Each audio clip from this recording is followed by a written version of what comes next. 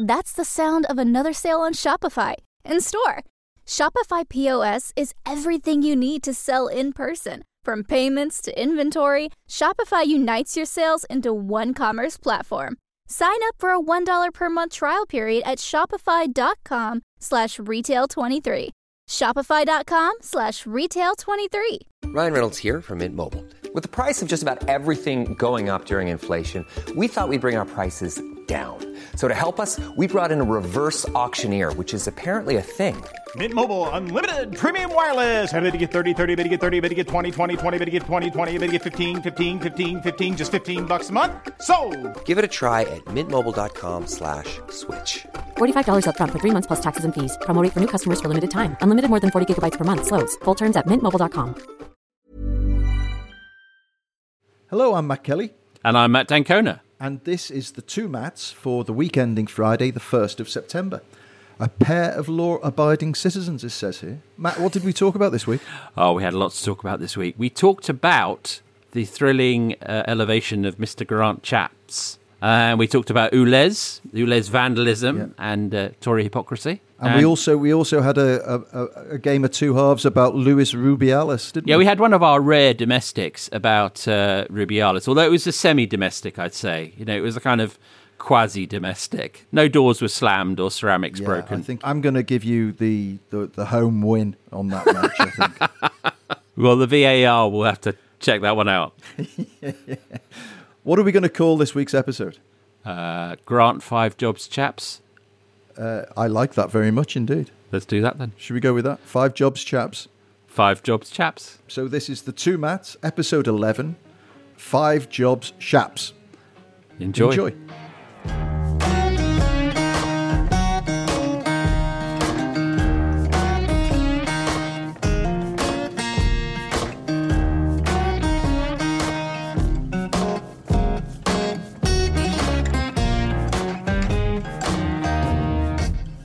So, Matt, we're recording this on the morning of, or just actually lunchtime of Thursday, and what's just happened this morning? Well, it has been a morning of unmitigated excitement as Ben Wallace, who we knew was going to be replaced as Defence Secretary, he announced that he wanted to step down in the middle of July, and he's going to be replaced by Grant Shapps. Now, the immediately comic thing to observe about that is that Grant Shapps has done 5, count them, cabinet posts in a year.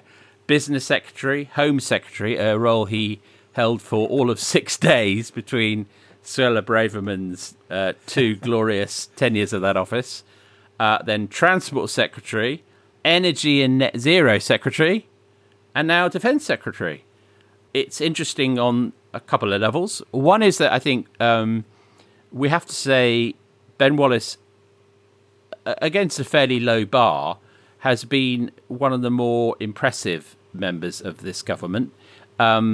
He called the retreat from Kabul very accurately. He read the intelligence, saw the Taliban was making big gains. This is in 2021. And unlike Dominic Raab, the then Foreign Secretary, who was incredibly dozy and didn't see what was happening, Wallace was saying to Number 10, you got to prepare. You know, to the limited extent that we did get people out, that has a lot to do with Wallace. The other thing he did impressively was training Ukrainians before the invasion. Again, I don't think he necessarily knew that there was going to be a full-scale invasion by Putin, but he certainly knew there was trouble ahoy. And so, you know, his legacy at defence has been not too bad. And, you know, the other thing to say about Ben Wallace is that he was consistently in polls of Tory members their favourite cabinet minister, which leads to the question, why did he never stand for the leadership? Well, there's been unsubstantiated and often denied allegations about his private life, who knows? But in any case, he never did stand for the leadership, and he, amazingly, and not to his credit, last October when Boris Johnson, you recall, was trying to come back, flying back from the Dominican Republic, Ben Wallace said, I'm inclined to support Boris Johnson, which I don't think goes down to his credit on the ledger. But, you know, he's a former captain in the Scots Guards. He's a serious expert in defence policy. And he's being replaced by Grant Shapps, which kind of tells you all you need to know. Who is an expert in selling encyclopedias. Yes, and in pseudonyms, as we know, because he's had many names, Michael Green and others over the years. I mean, what Shapps is he's a Sunak loyalist. He briefly ran for the leadership himself last July, but then very quickly folded and backed Sunak, and was very much a Sunak loyalist during the brief Truss premiership. And he's long been regarded as someone you can send out on the Sunday media round, on the Today programme. He's a punch bag. He doesn't fold under questioning. He doesn't necessarily say anything very interesting under questioning, but Sunak trusts him. I would question whether he has a huge amount to offer to the future of the nation's defence strategy. But what you can see is that Sunak is surrounding himself with loyalists, promoting loyalists. He's put Claire Coutinho into Shapps' old job, energy and net zero. Claire Coutinho was a special advisor to Sunak at the Treasury, amongst other things. So, it's not hard to work out that he's rewarding loyalists, and that tells you a lot about the defensiveness that Sunak understandably feels at the moment. The broader point I feel needs to be discussed is the lack of stability in government we've had since the Brexit referendum in the last 7 years. I mean, I was going through the list, and it's interesting exercise when you go onto Wikipedia and you say, tell me all the foreign secretaries in the 20th century, and the list for the last 7 years occupies about 6 inches, and then every previous decade it might be a couple of inches, and in the last 7 years, Great Britain has had 5 prime ministers, 7 home secretaries, 7 chancellors, and 7 foreign secretaries, just to cover the great offices of state. Now compare that incredible to the 10 years of Tony Blair. You had, obviously, 1 prime minister, 2 chancellors. No, you had 1 chancellor, didn't you, Gordon Brown? One chancellor, all the way through. Yeah, 1 chancellor. And that I think we can come back to, because I think that is the key relationship, isn't it, that needs to work. So you had that. You had 4 foreign secretaries in 10 years. You did have 6 home secretaries, but again in 10 years. Thatcher, her 11 years, you had 3 home secretaries, 3 chancellors, and 3 foreign secretaries. So you can clearly see, over a period of 7 years, it's just been absolutely revolving doors, hasn't it? Revolving doors mayhem. How can anybody accomplish anything if the tenure of your job is 12 months, 18 months? How can you bed in any kind of strategic response to anything in that period of time? And if Great Britain was a publicly listed company, the stock price would be in the penny shares basket, because nobody would look at the management of that company and say they're serious, because with that turnover of staff, how can you do anything? 2022 alone, we had 3 prime ministers and 4 chancellors of the exchequer.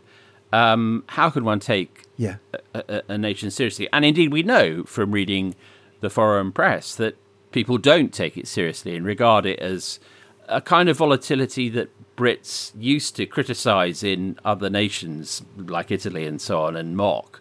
Well, look at us now.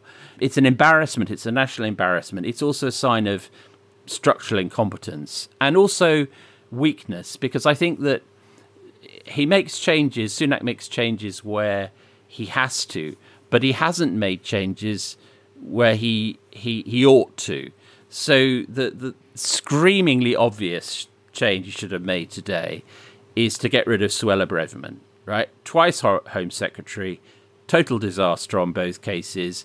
From whatever angle, whether you take a more liberal approach to immigration or to a more sort of right-wing, get the numbers down, strong borders approach, she's been a disaster. And the small boats Rwanda policy has been both a legal and a logistical and a humanitarian disaster. And we only have to think of the sort of symbolic ridiculousness of the Bibi Stockholm barge to realise that. She should be gone, but she isn't gone, and there's a reason for that, which is that Suella Braverman delivered Rishi Sunak the leadership of the Conservative Party last October when Boris Johnson crazily was flying back from the Dominican Republic in order to run only 7 weeks after he'd left office. And Braverman, clearly on a promise of being returned to the Home Office, displacing poor old Shapps, said, no, it should be Rishi Sunak. And, Rishi Sunak fears her, with good reason, on the backbenches, because she's become a sort of figurehead of the, the National Conservative anti-immigration, anti-European Convention on Human Rights Toryism that I think is going to become more and more prevalent. So he hasn't done anything about her. Now, there is a steer, not a briefing, but a steer that there are maybe more to come in October. But I think that's hooey myself. There might be some changes, but Sunak has a bunch of dates coming up, right? He's got what may be his last party conference before the general election in October in Manchester. Then he's got, at some point in November, the autumn statement, which Jeremy Hunt will give. And then I think it's November the 7th, the King's first King's speech. And these dates are sort of being presented by Number 10 as it's a cluster of, a reset for the government. And there's a insinuation that there will be more shifts around the cabinet. Well, we'll see. This would have been the moment at the end of the summer after the disaster of Stop the Boats Week, which we all, observed and were, appalled by, to just call a halt on the Braverman issue. But he hasn't. Yeah. And so to me, that's the dog that didn't bark. It really is. And it seems impossible or really, really far-fetched that the Conservative Party seems to be in such a state of chronic instability that if you're looking for a kind of meeting of minds, a pairing, that essential double act, and I'm talking largely about the Prime Minister and Chancellor relationship, that can effectively drive through strategic change in the country when, Britain, in my lifetime, maybe once or twice before, it's felt like this was a pivotal moment of where a nation needed strategic leadership and change. It seems impossible that Rishi Sunak and Jeremy Hunt are going to be, the Blair and Brown or the Cameron and Osborne or the Thatcher and Lawson of the 2020s. It's not going to happen, is it? Which then leads you to what this country desperately needs is a change of government. Isn't that the only answer? Yeah, it is the only answer. I mean, Jeremy Hunt's an interesting character because he is perhaps the last sort of representative of, he has his detractors and lots of people have strong views, understandably, about his tenure at Health, which was, I think, the longest ever. But, he's indisputably a one-nation conservative, a technocratic conservative. But the party made very clear it did not want him as leader. It just didn't want someone that old school as leader. So he was brought in as a kind of firefighter after the disaster of Kwasi Kwarteng as Chancellor by Liz Truss. It was Liz Truss that appointed him, not Sunak. Sunak keeps him. Hunt has kept an incredibly low profile since then. A really, really, barely seen. And I think that the reason for that is that he is presented with a pretty unappealing set of factors, kind of givens, which is how the hell do we get inflation down? How the hell do I keep spending within reasonable limits?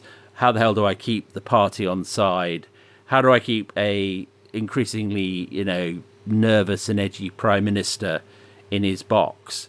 I think Jeremy Hunt's memoirs, when this is all over, will be really worth reading. But to your point, Matt, absolutely. You need to see that Blair Brown, early Thatcher, Lawson kind of team up there all the time arguing. And you sort of get the feeling that Jeremy Hunt is buried in a deep vault somewhere in the Treasury, trying his best to make the figures add up, and trying somehow to get to the point where they can deliver what Sunak desperately wants, which is a tax cut promise before the next election. But it's all got very tawdry and shabby. This is not a top team. That it feels rudderless, doesn't it? It feels as if the ship of state is just veering from one side to another. I mean, I've been listening to the audio book of the Anthony Selden Cameron, which you feature in regularly. And I didn't appreciate just how close you were to the Cameron lobby, but according to this anyway. So, but yeah, no, you're spoken of several times in very high estimation about your insight, which I'm sure the listeners of this great podcast, I say great, immodestly, this podcast will be enjoying. Mighty, I think is a better word. This mighty podcast. Even Cameron and Osborne, who, I mean, I found pretty much everything they did reprehensible. We can argue the toss about that in a future date. But what comes through clearly is that there's a dynamic between the two and an understanding and a sense of partnership and a willingness to maneuver and compromise and bend with the wind. And you don't see that now. What you see is a very fractious set of individuals, all in a state of slight panic and bemusement and discombobulation. And the country, I feel, is now reflecting that. I don't think anybody understands what Britain stands for anymore. I don't think anybody understands what our strategy is for improving the things that we all depend on day to day, like infrastructure, like the NHS, like education, like employment, like immigration. Nobody's got a bloody clue about that. So I feel we are mightily adrift as a nation. And I don't quite, whoever comes in afterwards has both got the biggest opportunity, but also the biggest challenge to re-galvanise Britain and give it a sense of purpose, I think. Well, it's interesting you mentioned Cameron Osborne, because you're right. I mean, park for a moment what they did, just talk about their methods. One of the interesting things about Cameron and Osborne was that, let's say that Cameron was going to see Obama in Washington, he'd take Osborne with him.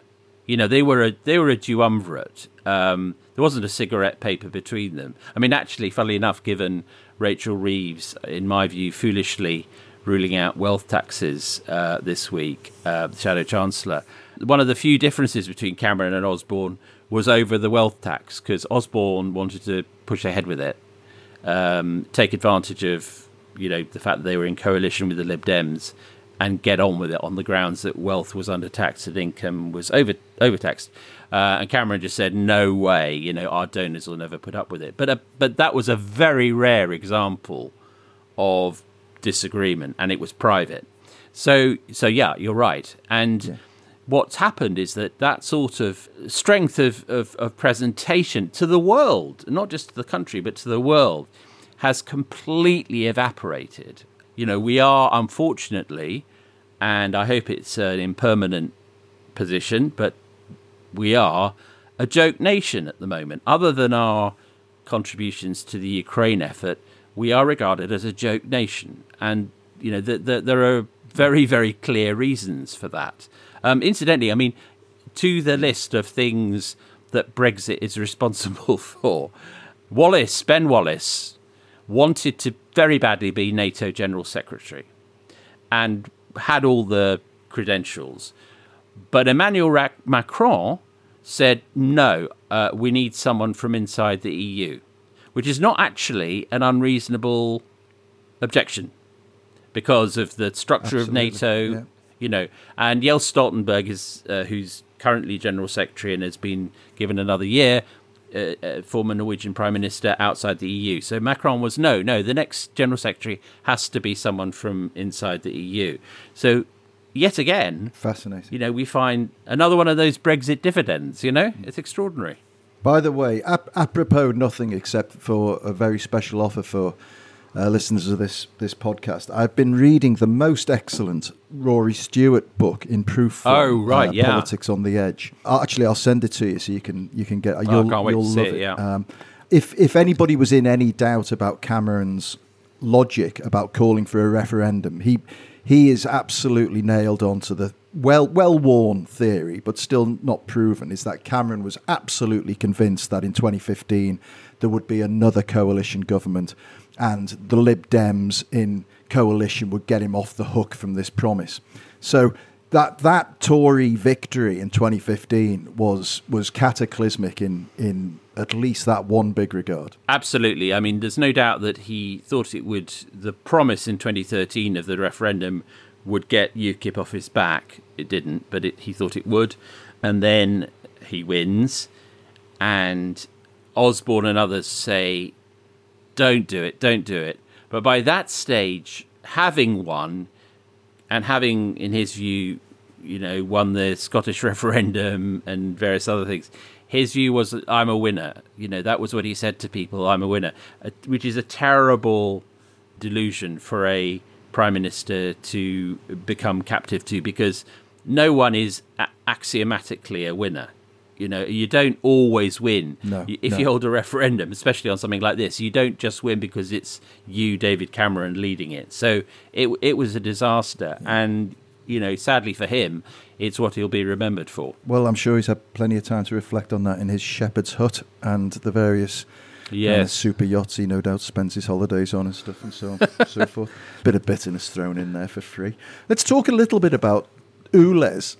And only because we've talked about it before in the podcast, but it has, obviously, it's been the week of weeks for ULEZ protests. And I've been massively struck, as I know you have, at the difference in attitude from some of the right-wing press, the Mail particularly, in their attitude towards the protesters, comparing their attitude towards, say, Extinction Rebellion or Just Stop Oil. They're fully on board with these protesters, aren't they? Oh, these are good protesters. It's hilarious. You've got Ian Duncan Smith, Mr. Law and Order, saying he completely understands the vandalism of ULEZ cameras by his constituents because ULEZ is a very bad thing. But he's always the first to. I mean, I don't know if he said anything about the Notting Hill Carnival or Just Stop Oil specifically, but he's the absolute archetypal Tory who is on TV or LBC or something like that saying, this is an absolute outrage, we're the party of law and order. But for some reason, destroying ULEZ cameras and facilities is the action of a true liberty-loving Britain. And of course, what you're seeing here is yet another front in the culture war opening up, which is, especially post-COVID, the Tories think there's a sort of appetite out there for libertarian, pro-motorist, anti-net zero action voters, and they're going to absolutely milk it for all it's worth. I mean, obviously, it's worth pointing out that ULEZ is about air pollution rather than climate change, but it's all part of the same portmanteau of policies and measures, and it's an alarming step because actually I think ULEZ is a really good policy, and I think that Sadiq Khan, the mayor, is entirely sincere in this, and he has resisted pressure from Keir Starmer, who was very much unsettled by the Labour's defeat or failure to capture the Uxbridge constituency in the Uxbridge by-election in July, and very publicly said, we need to rethink ULEZ. And to his credit, I think Sadiq Khan stood his ground and said, no, I am going to extend ULEZ to the outer boroughs. And the reasons he cited are good ones, health, but also it's a social justice issue because every single study that's been done around the world, but also in this country specifically, about air pollution shows that it is always the poorest to get hit worst in terms of health because they live in areas where there's population density, highest traffic and so on. So Khan is saying, look, half of London households don't have a car and it's the poor that suffer most. This is only applying to cars that were registered before 2005.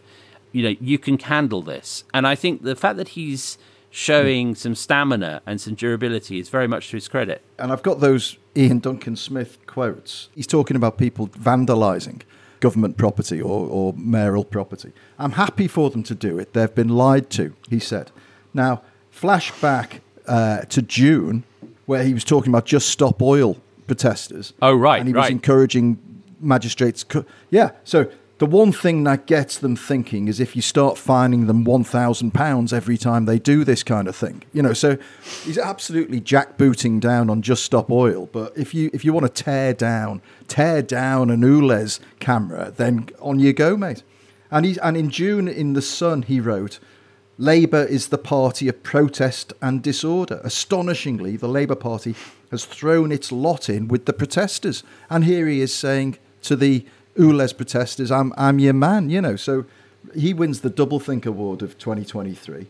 But I agree with you about ULEZ. I think it's a wholly good thing. And, obviously change is difficult for people. And there will be some people, and of course there are anomalous cases where, like for late night shift workers, for instance, who might get charged twice if they're crossing a border over midnight and stuff. But the reality is if this is saving lives and that, there's a disproportionate amount of asthmatic deaths in London, which there is, then it can, the arguments kind of fall away. The thing I rail against, and maybe we should come back to this, is the low traffic neighbourhoods, the LTNs, which are springing up all over the place. And we live in one. And I don't get the logic, apart from, because wherever there's a low traffic neighbourhood, it means there's a high traffic neighbourhood somewhere. And they're moving traffic into other streets. And there are streets in Islington where I live. If podcast listeners haven't guessed I lived in Islington, then they know now. They might have guessed. They might have guessed. They are chock full of cars, and many of them have primary schools on them and stuff like this. And so I think that's a really suspect rule, to be honest. But I am all for the conversion to electric cars and low polluting, no polluting cars. I think it's just an inevitable change, and the sooner we do it, the better. I think, what you've just expressed, Matt, is a very interesting point, which is the move to a greener world, the move to a world where the air is decent and, we handle what we do with cars in a sensible way. It's quite a subtle business, and it requires good faith. But the thing has become so polarized. So either you're totally on the side of every single, measure, or you're totally against it. And actually, this is no way to proceed with an environmental strategy that we need at pace. So actually, I hate to agree with Sunak, but he may be right. There may be a case for a review of LTNs, okay?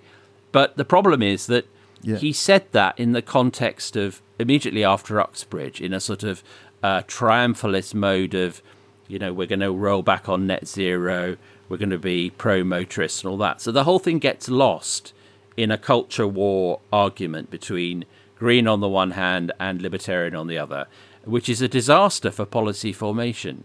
I only hope that if Starmer wins the election, he's not drawn into an ultra-cautious approach where he feels constantly that he has to appease people who will be no doubt becoming more and more vocal, more and more, on the streets and aggressive in their opposition to anything that is pro-net zero, pro-greenery. This is too important to be, kind of consigned to the world of politics, if you like, or certainly populist politics. Should we take a break and come back and talk about... Let's take a break. A controversy on other shows. See you in a moment, listeners.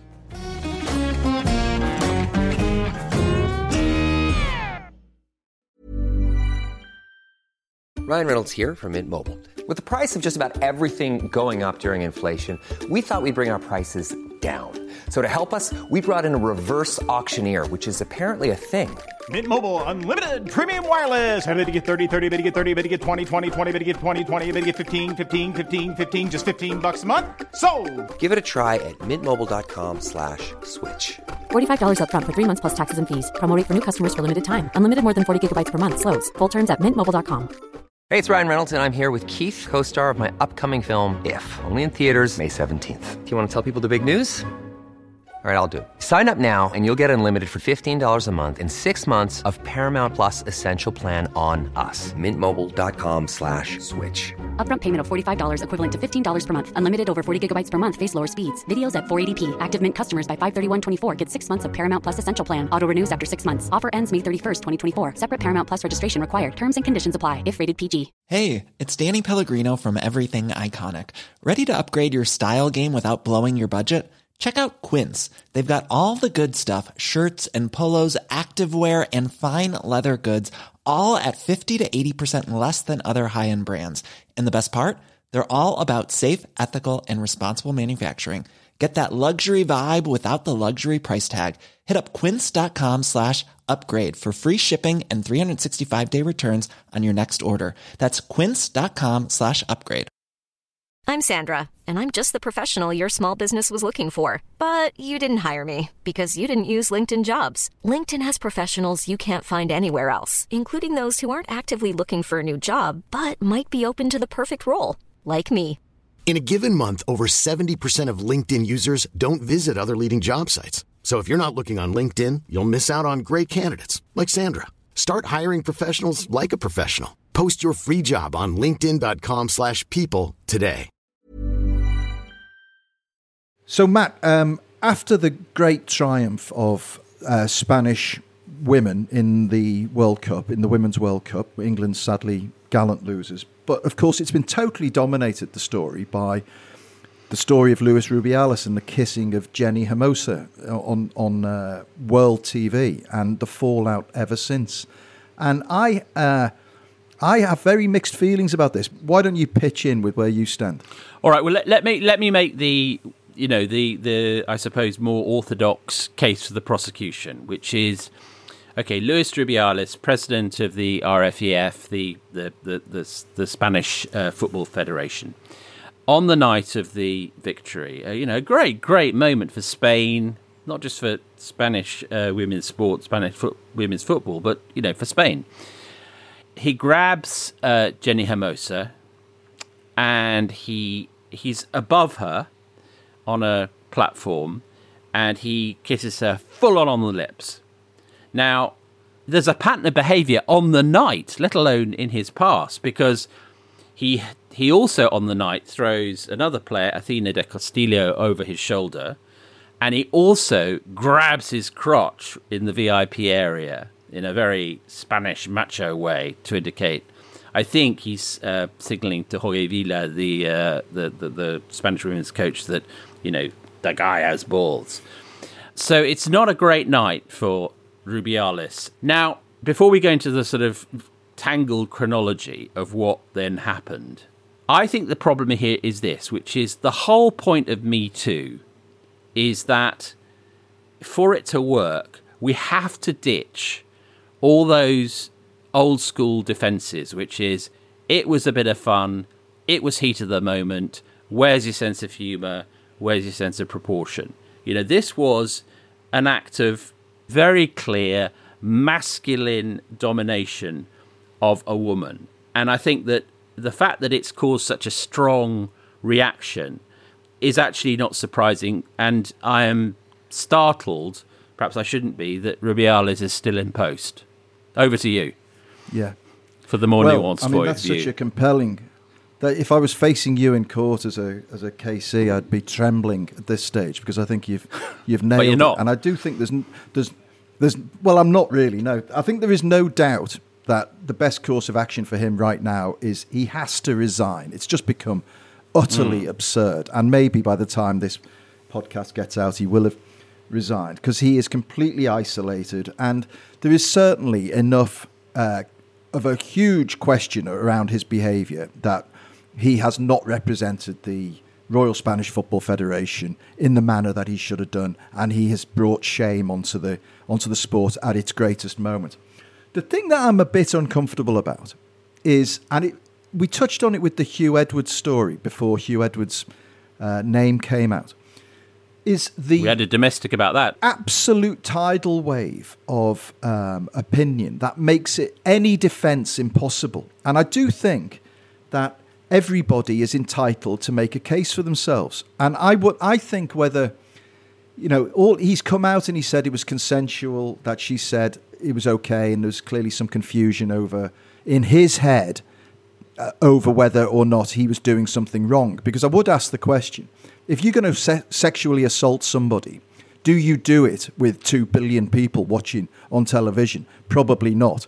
But there clearly is a pattern of absolute arrogance with this guy, which was clearly exemplified in his that infamous speech now, where he said, "I will not resign. I will not resign." What I would notice is look at the audience when he makes that speech. They're all clapping. You've got your women sitting on their hands, but if you look at 90% of the men, they're all clapping. And the point I'd make is, and where I'm uncomfortable, is that I always hate it when somebody is made an example of and is crucified to such a complete level to make an example for others to follow. And I find that uncomfortable, because none of us are perfect and we've all made mistakes. And when you become the focus of that crucifixion because you are just the wrong person at the wrong place at the wrong time, as I think this guy is, and I'm not making any plea for mitigation for what he did. What he did was obviously wrong, and he deserves to lose his job for sure. But I do hate it. It makes me feel a little bit uncomfortable when an individual is crucified like this instantly and can't make a defence for himself effectively. Well, hold on a second. Not only does he get to make a defence for himself at great and slightly deranged length, but the RFEF threatened to sue Jenny Hermosa for daring to say that it wasn't consensual. So the crucifixion, to use your phrase, there are 2 crosses up there, right? It's not just, as it were, Rubiales being, surrounded by a woke mob, for want of a better phrase, and told, away with you.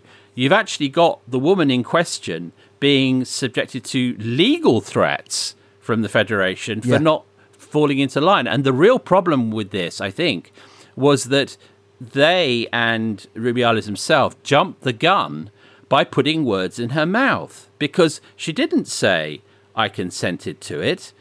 Quite the contrary, but they press released and insisted that she had. She said, I didn't consent to it. I felt very uncomfortable. And they said, right, you are going to face legal action. So there's crucifixion on both sides. And I think there's something ugly in that. And the other thing I'd say, and as you know, I'm trying to earn my spurs as a football expert, right? Under your tutelage. I think it is fair to say, is it not, that he has lost the dressing room, right? Since just about every Spanish woman player has said they won't play under the current leadership, and it's Vila, Jorge Vila, the manager, has having initially stood by Rubiales, has courageously decided that he didn't support him all along. Yeah. So it's a mess, and you're right. It only leads to one thing, but the tragedy for the Spanish women's side, along with the initial act of kind of harassment, abuse, whatever you want to call it, is that it's completely taken the shine off what was a spectacular. I mean, shame for us because we were supporting the Lionesses, but it was a really impressive victory. But if let me make one final point, which, and again, just to underscore that I'm not defending what he did. I'm just defending his right to have a slightly calmer atmosphere and some process around what will inevitably end up as his dismissal. That is probably his fault, the way he's gone about it. But my point is that he is very much part of a broader problem in Spanish society, which isn't just about sexism, but racism as well. I've worked in Spain for several years, and there are deep-rooted problems in their society that we wouldn't recognise. I don't know if you remember, was it the 2008, going off to Beijing, and they were all doing slanty eye jokes in the official photograph of this. That didn't shock me. I wasn't surprised at that because that's what Spain can be like. So, in a sense, I think two things. One is we've all said what a shame that this story has overtaken the spin. Well, if this story becomes part of a sea change in Spanish society, then what better legacy could that World Cup football win have? One thing. But two, I do think focusing on Rubiales as an individual and focusing on that kiss as a specific moment in time is a mistake. I think they've got to address much broader issues. And if anybody thinks that crucifying Rubiales is going to instigate a Me Too movement in Spain, I think they're being very optimistic. I think it runs a lot deeper than it does in other countries, especially in Europe. Anyway, that's my tuppence. Yeah, it has to be a symbol rather than just a way of pushing the whole issue aside. But I think it will be. I mean, on the issue of crucifixion, I'd say that Rubiales put at least 3 of the nails in himself, right? So it's auto crucifixion. Actually, you can only put in 2, can't you? Just to be strictly accurate about auto crucifixion. Yeah. But the other thing that just strikes me, just as a sort of thought experiment, is imagine that Gareth Southgate is promoted to chief executive of the FA, and the women's team wins, the Euros, for the sake of argument. You just cannot imagine Gareth Southgate doing the same to Lauren James or Alex Greenwood. And I think, if we're going to be new Europeans, right, we can't say, Spaniards are all bullfighters and machismo, and it's like, there has to be a sort of commonality of decency. That's all I think, really, which is that I'm not impressed by the arguments that Rubiales he's a bullfighter, and he's a macho man. Bollocks, he's a sexist pig, and he's going to get what's coming to him, I think. Okay, well, that's on that bombshell. Definitive. I think, by the way, we are both agreed that he's a sexist pig. There's no two ways about that. It's just how you go about addressing it is my question. That's all. Okay. So, Matt, what didn't we have time to talk about? Well, actually, you brought up something which really made me go away and dig and think, which was, you talk about it. Well, the RSPB you're talking about. Yeah. The RSPB, which is obviously the charity that looks after the interests of birds primarily, and also more broadly nature and the countryside. They're big interest in that, obviously, with the environment being so essential to bird life. They sent out a tweet, a really stinging tweet. It was so stinging it could have come from the Twitter channel of the New European. It was like calling Sunak and Theresa Coffey liars and saying they've betrayed the environment. And, it was really full on. I thought it was great. I thought it was terrific. It's wonderful, wasn't it? I just thought, if you feel strongly about something, then bloody well say it, But this morning on the Today programme, the chief executive of the RSPB was on saying that it was inappropriate to target individuals and they should instead target the policy, and that she was concerned about the state of public discourse. And I too am concerned about the state of public discourse in that people are not calling out the villains as much as they should be. And I thought, the RSPB should think again and be more on the front foot about saying, no, mate, it's you, Rishi Sunak, it's you, Theresa Coffey, who are leading this damage, and Michael Gove as well. Well, how do lies happen? Liars tell them that's how they happen. Liars in high public office. And I think that one of the things is that I get that for, obscure ancestral reasons, it's impossible for MPs to call each other liars in the House of Commons, right? But that shouldn't curtail the rest of us. And, we live in an era when, to say the least, politicians play fast and loose with the truth. And I don't think there should be a kind of a veto on use of the word liars. Quite the contrary. I think we should use it more often. What else did we miss this week? Well, it was interesting to read that Nadhim Zahawi, very briefly Chancellor of the Exchequer, who had to leave government rather hastily because of difficulties over tax, now appears to be advising the Barclay family over the sale of the Telegraph Group. They want to buy it back. They say they've secured the necessary line of credit. This would be an astonishing turn of fortune. Lloyds, who are running the sale, say that they're not interested, so it may not go anywhere. But of course, the bigger question is, what the hell is Zahawi doing in the middle of all this? And apparently, if it was successful, he would become chair of the Telegraph Group, which is a very peculiar arrangement. So again, it's the other revolving door, isn't it? Where there's this unhealthily close relationship between newspapers and politicians. I think. I hope that relationship is severed. Actually, I really do.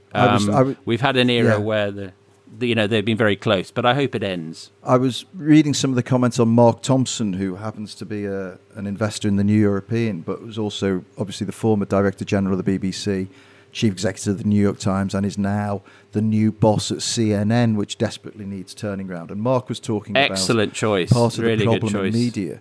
Excellent, top guy. Mark was talking about the problem of everybody thinking politicians are bent and corrupt, but the reality is that they also think the media are part of that same cabal, and that it's all part of a big elite, and you have to cut that cord. I hope very much that the New European is playing a small part in cutting that cord, because there's no way anyone could point at us and say we're part of the establishment, because we slag the establishment off every single week.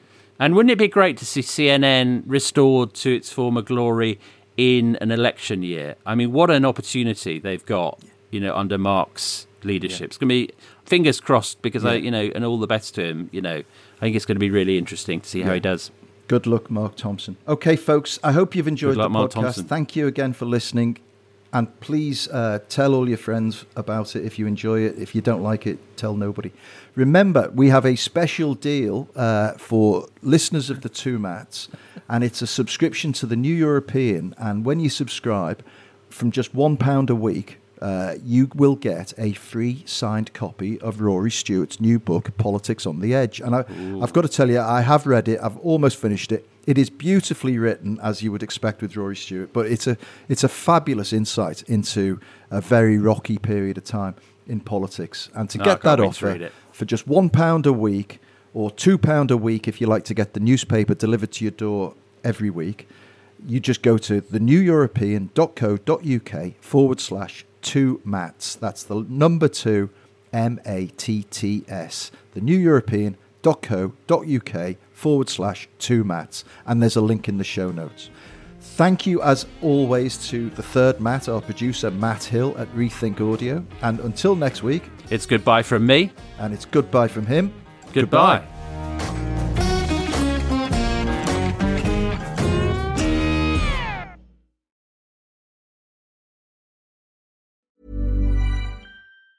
Hey, it's Danny Pellegrino from Everything Iconic. Ready to upgrade your style game without blowing your budget? Check out Quince. They've got all the good stuff, shirts and polos, activewear, and fine leather goods, all at 50 to 80% less than other high-end brands. And the best part? They're all about safe, ethical, and responsible manufacturing. Get that luxury vibe without the luxury price tag. Hit up quince.com/upgrade for free shipping and 365-day returns on your next order. That's quince.com/upgrade. Hi, I'm Daniel, founder of Pretty Litter. Cats and cat owners deserve better than any old-fashioned litter. That's why I teamed up with scientists and veterinarians to create Pretty Litter. Its innovative crystal formula has superior odor control and weighs up to 80% less than clay litter. Pretty Litter even monitors health by changing colors to help detect early signs of potential illness. It's the world's smartest kitty litter. Go to prettylitter.com and use code ACAST for 20% off your first order and a free cat toy. Terms and conditions apply. See site for details. That's the sound of another sale on Shopify in store. Shopify POS is everything you need to sell in person. From payments to inventory, Shopify unites your sales into one commerce platform. Sign up for a $1 per month trial period at shopify.com/retail23. Shopify.com/retail23. Even when we're on a budget, we still deserve nice things.